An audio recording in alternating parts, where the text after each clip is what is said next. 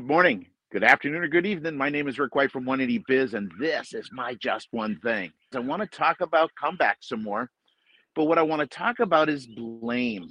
And one of the things that I think happens is as someone's walking in and they got a head of steam on them, man, they're upset, they've spent money, they're afraid of being taken advantage of, they're worried about the hassle of having to come back again and not have their vehicle. Is it going to cost them more money? What are you going, they're expecting you to fight them on it. So they're coming in pretty aggressive.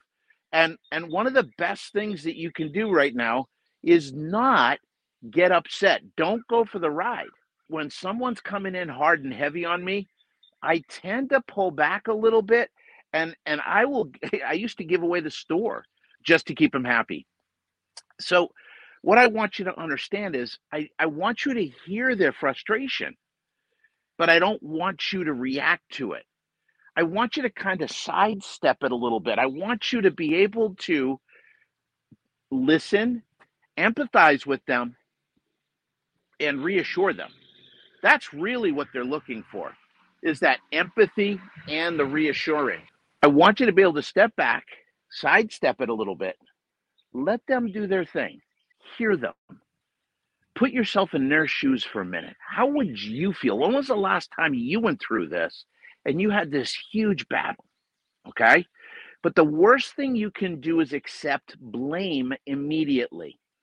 You don't know what's going on, and you've got to be super, super careful here. So I'm going to listen to them, and I'm going to still say, okay, we're going to look at this, see what's going on. Anything, if it has anything to do with what we took care of, we're going to 100% take care of you. And I'm telling you now, you're just going to love how we do this. Okay. We are here for you. I'm going to push a car outside and get yours in right now to get started on it because we want to take great care of you. Now, I don't assume fault at the beginning. There's no way I'm going to do that. I'm going to apologize for what they're going through, and I'm going to reassure them.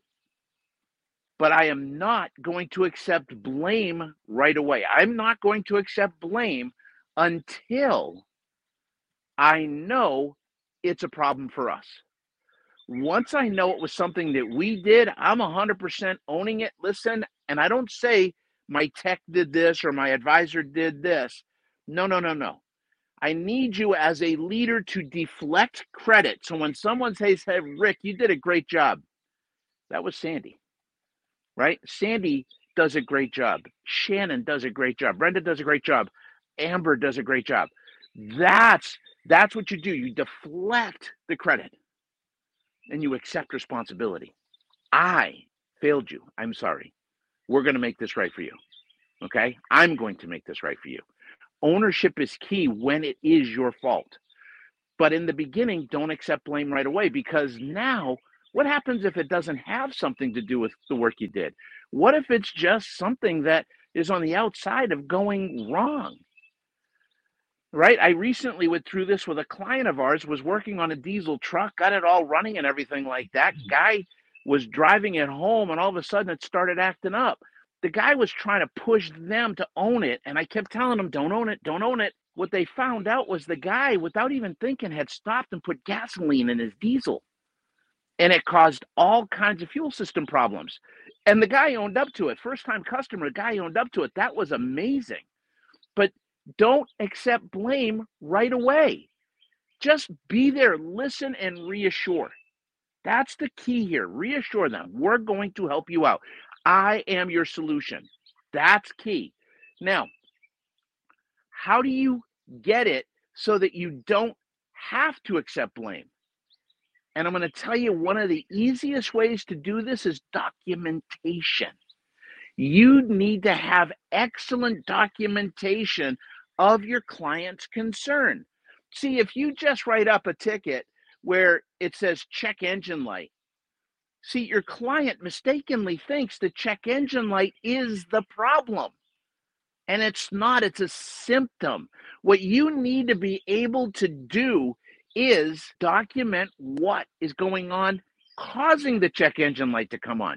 Focus on what's happening, not the check engine light.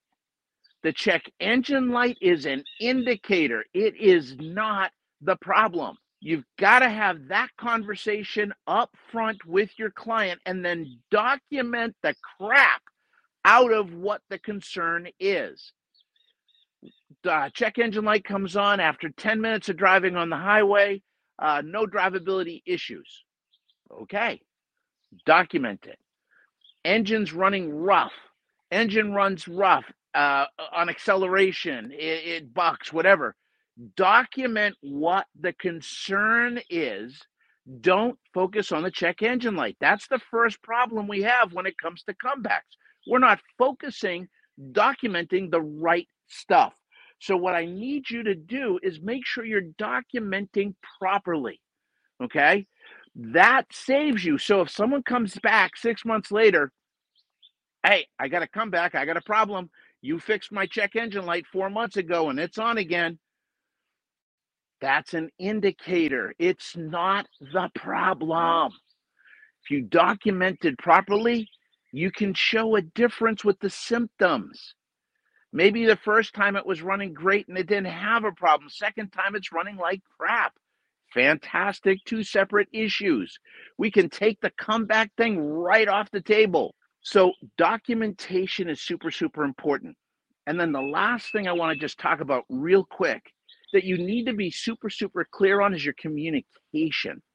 And what I mean by that is you want to make sure that what you think you're selling is what the client thinks they're buying.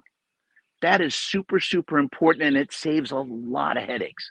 Now, while communication is important, when it comes to hammers and tacks, it's going to be your documentation that's going to save your bacon. So make sure that is going on, okay? Document, because if it isn't written down, it's a lie. So step aside from the emotions, be there to feel what they're going through, know how frustrated they are, empathize with that, and reassure them that you are the one to help them. Do not accept blame right away. Communicate and document your butt off and make sure that everybody's happy with what's going on. My name is Rick White from 180 Biz. This is my Just One Thing. Take care. God bless. Stay safe. Have fun. And go make some money. We'll see you next week. Bye-bye.